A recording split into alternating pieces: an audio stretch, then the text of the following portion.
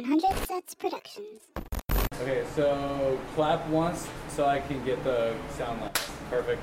And then whenever you're ready, can we get your story? I was doing a show where I was hosting a fundraiser. When we set up the show, it was an empty stage, but by the time the fundraiser started, it was me, a full band, and a podium, and the left side of the audience couldn't hear the show at all. But then on top of that, I couldn't move because the podium was in the middle of the stage, so I had to just sit and orate to an audience while an entire half audience tuned out. So every time I said a joke, everyone's face looked like someone farted right next to them. The entire night they were just like,